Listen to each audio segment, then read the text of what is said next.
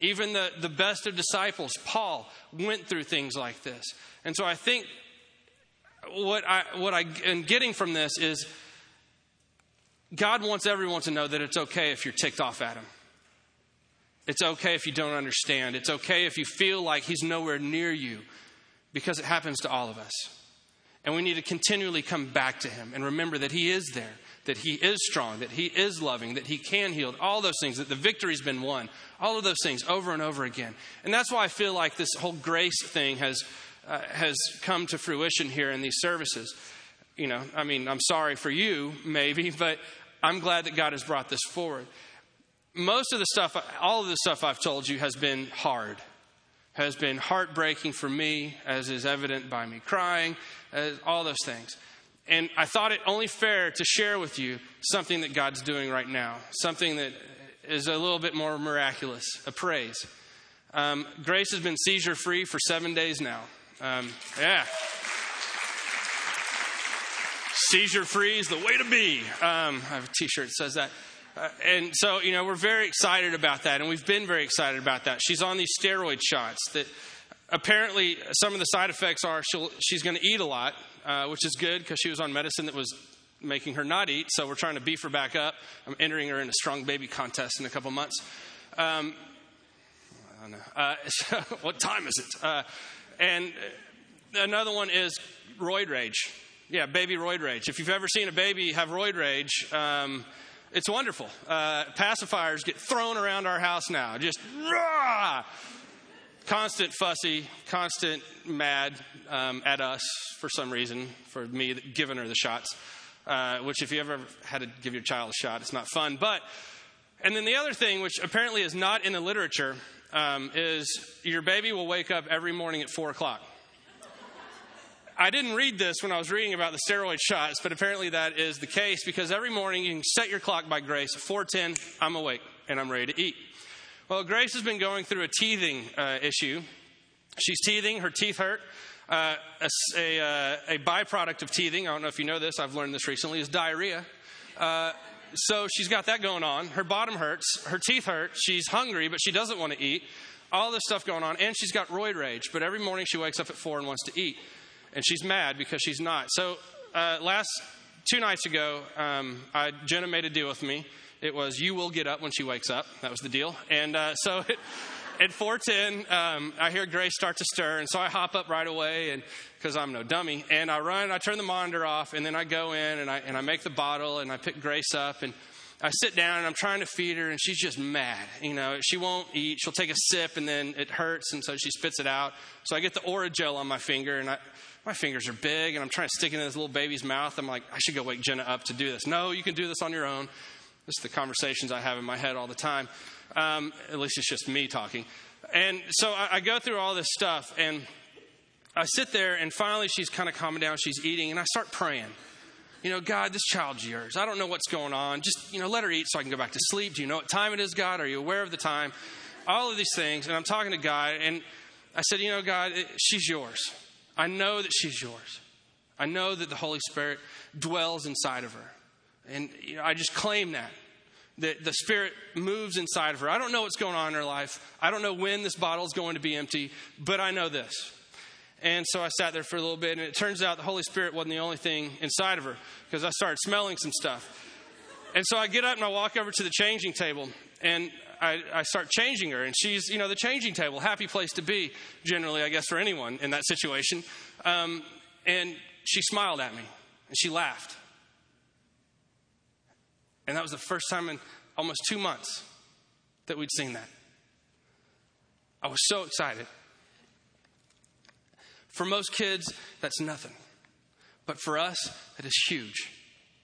I was so excited, but it was 4-something in the morning, and I didn't want to wake her up anymore. I was like, yeah, shh, it's okay. Let's go back to sleep. And so I fought for another hour and a half to get the bottle down her, and I put her back in the crib, and I go get back in bed, and Jenny goes, she kind of woke up. How'd everything go? I said, it went fine. I said, she smiled and laughed. Jenny grabs me.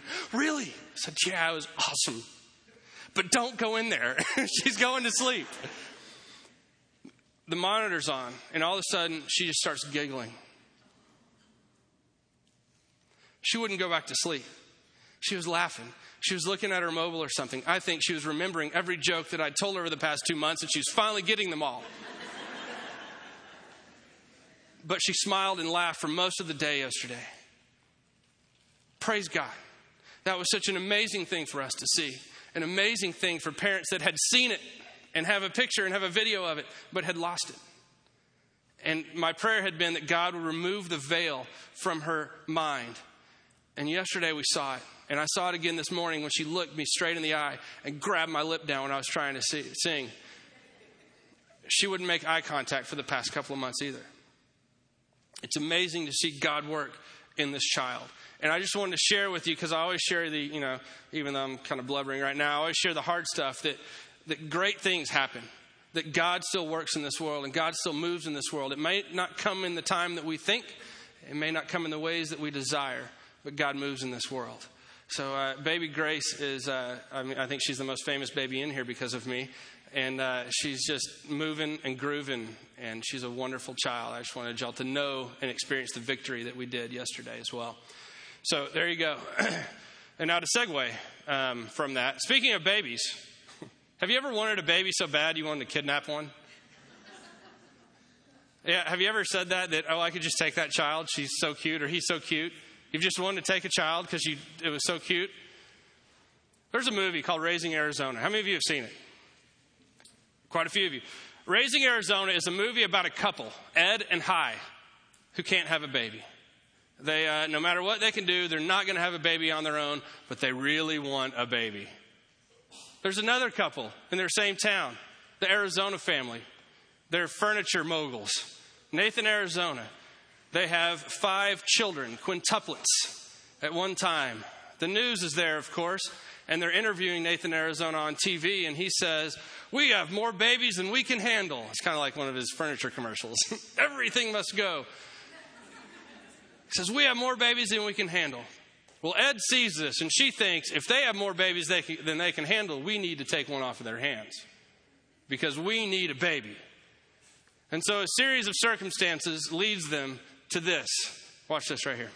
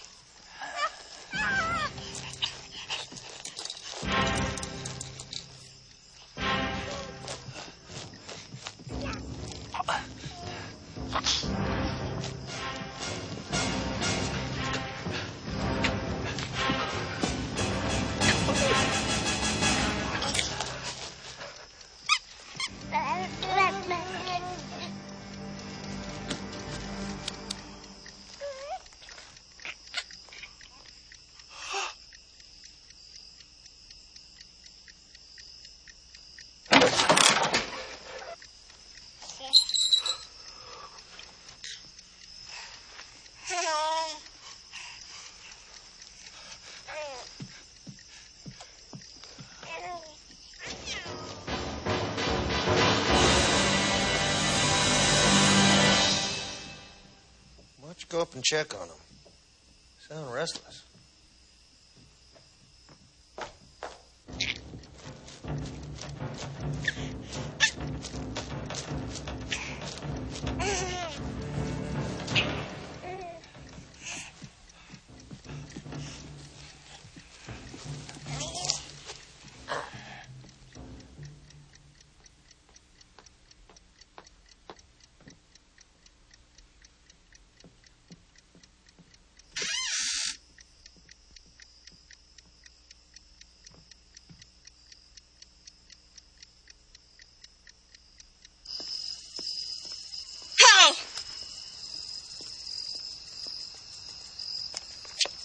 What's the matter?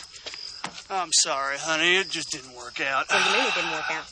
Well, they started crying, and they were all over me. It was kind of horrifying, honey. Let me in. Of course they cried, babies cried. Well, I know that now. Come on, honey. We better leave. You go right back up there and get me a toddler. I need a baby, Hy. They got more than they can handle. Oh, honey. Don't you come back here without a baby.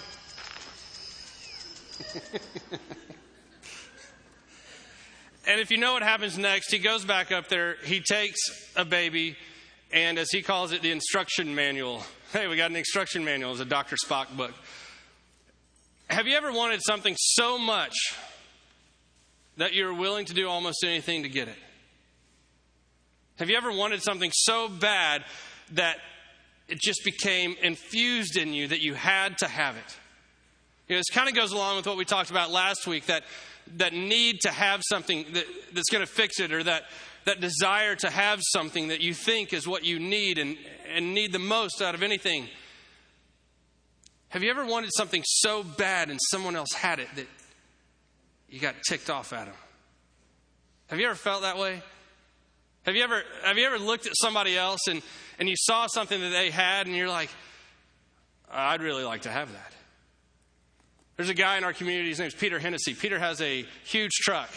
I don't know if y'all know Peter or have seen it. You've probably seen his truck around. He's got this big, beautiful white Ford four-door, jacked up. It's got a great stereo and everything. I look at that truck from time to time and go, I'd like to have that truck.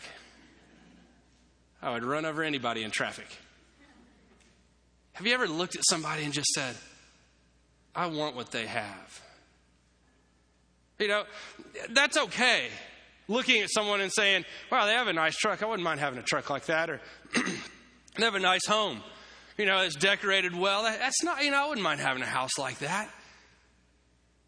But then have you taken it to the next step? Have you taken it down the road just a little bit? Hey, he has a nice truck. How come he has that truck? He doesn't deserve that truck. I deserve that truck.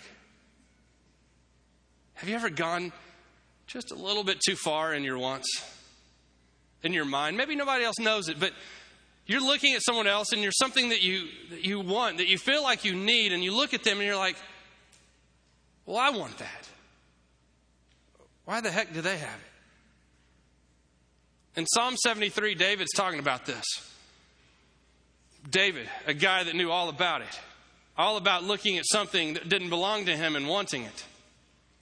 If you remember the story, David saw this beautiful woman, and he says, I want that, and I'll do anything to get it. It's that word covet. Remember that word covet from the Ten Commandments? Covetousness. Try to say that. It's hard to say. Covetousness. Yeah, why is it so bad? Why is it so bad to look at somebody else's life and to want what they have? Why is that so wrong? Psalm 73. Truly, God is good to Israel, to those whose hearts are pure. But as for me, I came so close to the edge of the cliff. My feet were slipping and I was almost gone, for I envied the proud when I saw them prosper despite their wickedness. They seem to live such a painless life. Their bodies are so healthy and strong. They aren't troubled like other people or plagued with problems like everyone else. Do you know somebody like that? You look at them and nothing ever goes wrong for them. They just always skate by. Everything comes easy for them. Everything at their home, at work, whatever. Nothing ever goes wrong for them. Do you know somebody? There's always that one person in your life. Eric Widmar was the guy in my life. He was in high school. He was the captain of the football team. I was the captain of the basketball team. He was the student body president. I was the senior class president. I was always like one step behind Eric Widmar. Everything always seemed to come easy for him. You know, he was that guy that walked around. He was like A.C. Slater. Remember A.C. Slater from Saved by the Bell? He was that dude that walked around. He was like A.C. Slater and Zach Morris rolled into one. And I was always trying to catch up to him. And I'd look at Eric all the time and go, man, how come everything comes so easy for him? You know, we were in all the same classes. One year we had every single class together. It got annoying looking at him all the time. I got sick of it. Just everything always seems to come so easy for Eric Widmar. I remember I felt it when we went back for our 10-year reunion. I went back and he was the one person that I really kind of didn't want to see. 10 years later, I'm still holding on to this. I have no idea where his life had gone since then.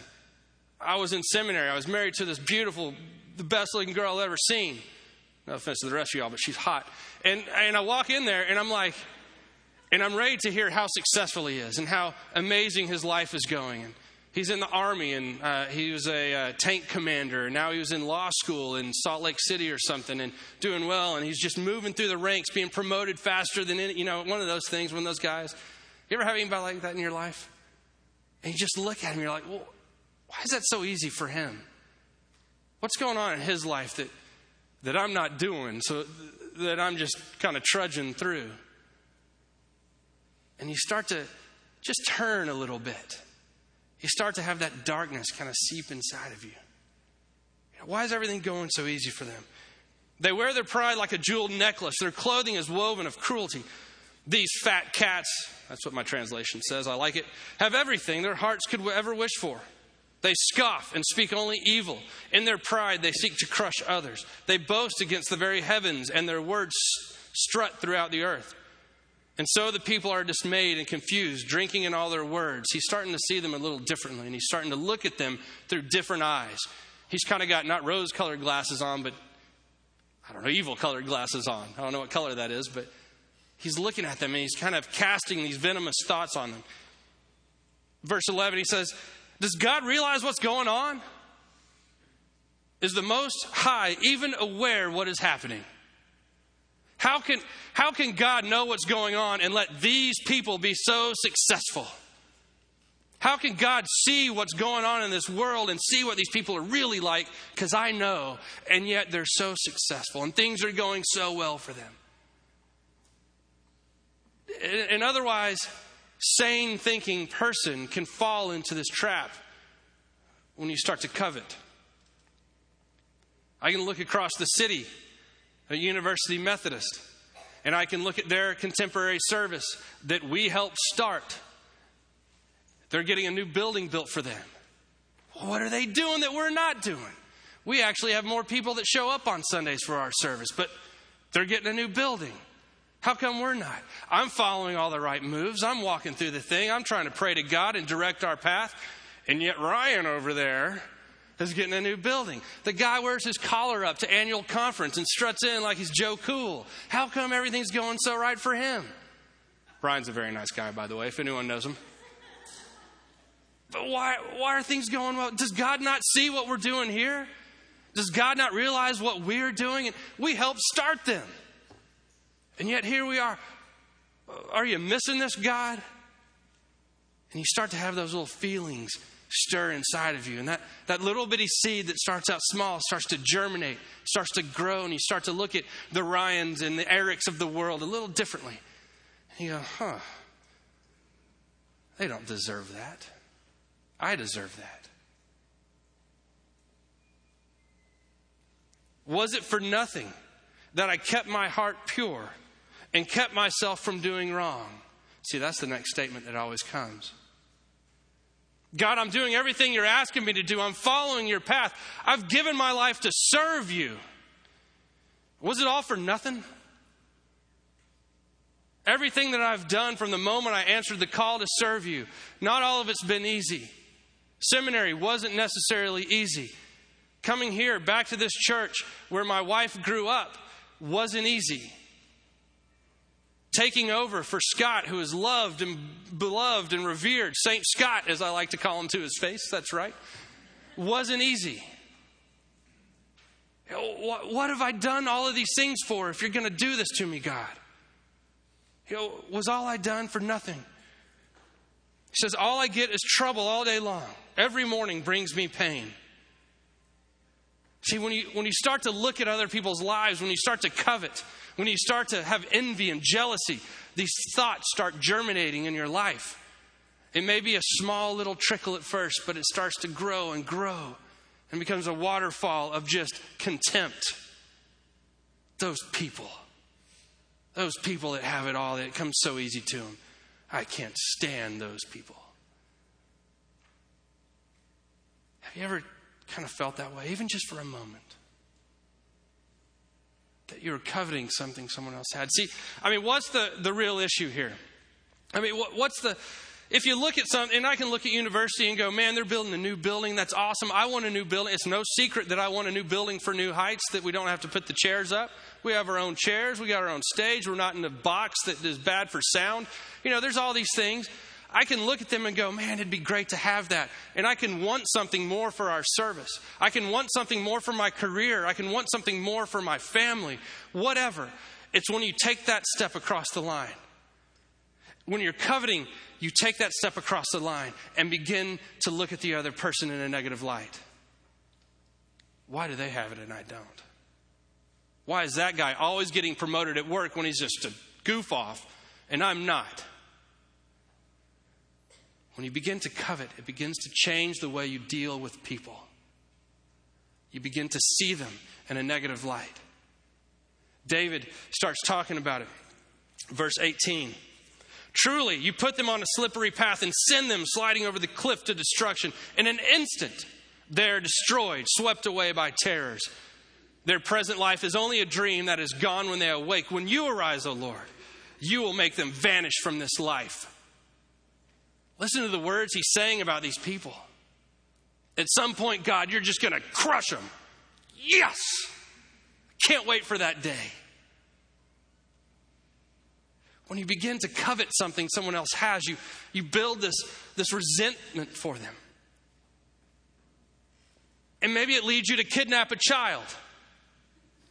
Probably not. But maybe it leads you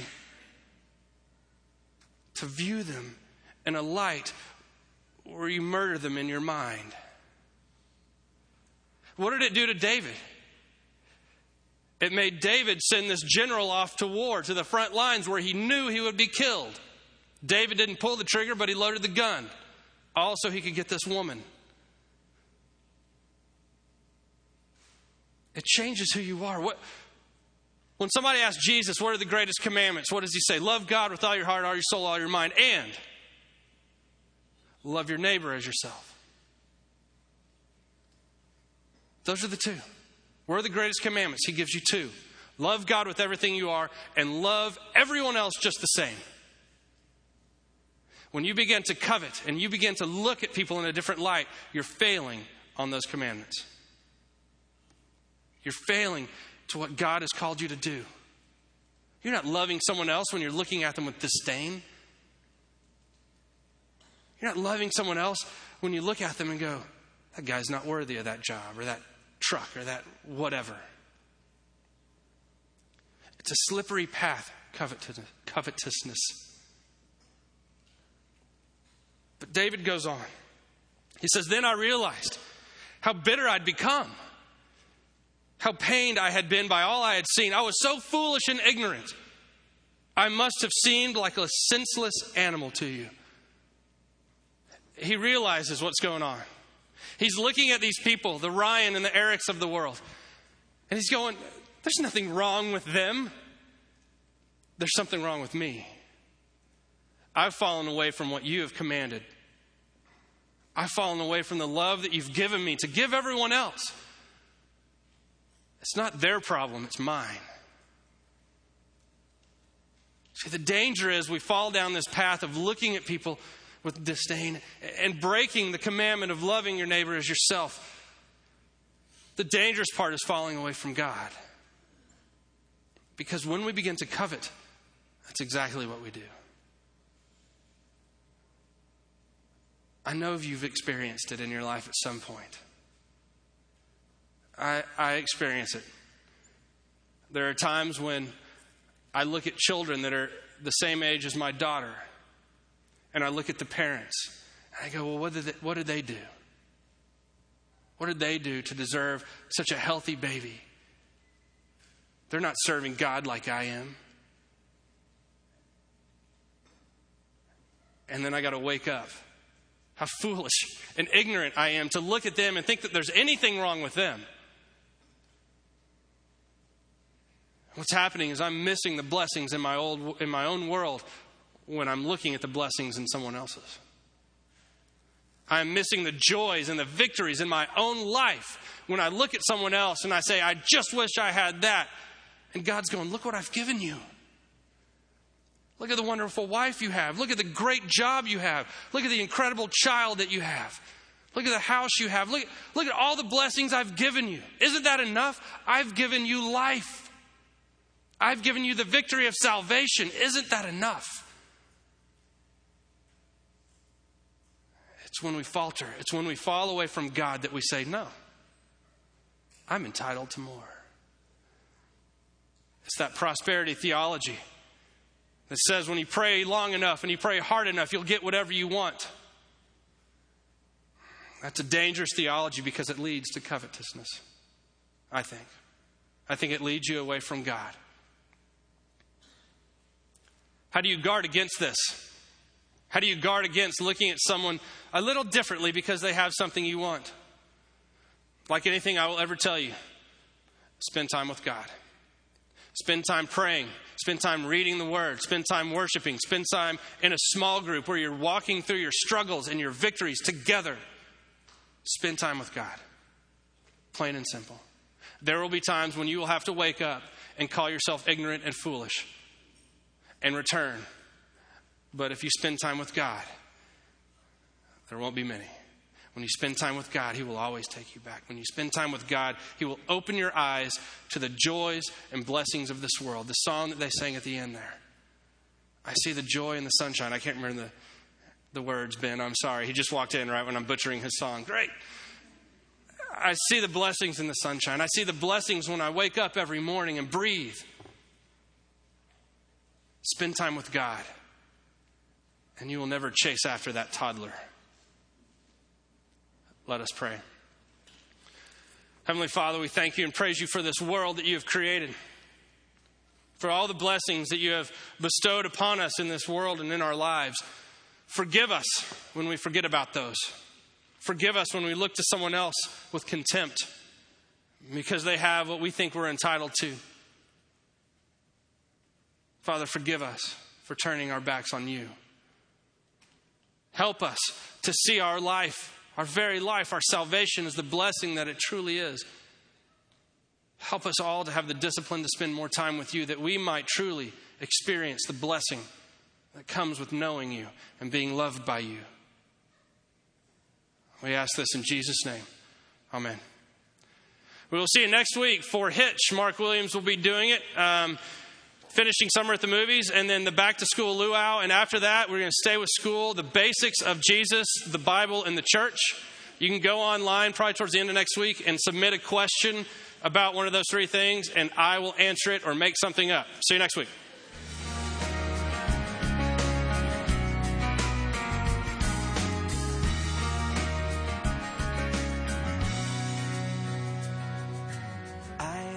Grown weary of revival,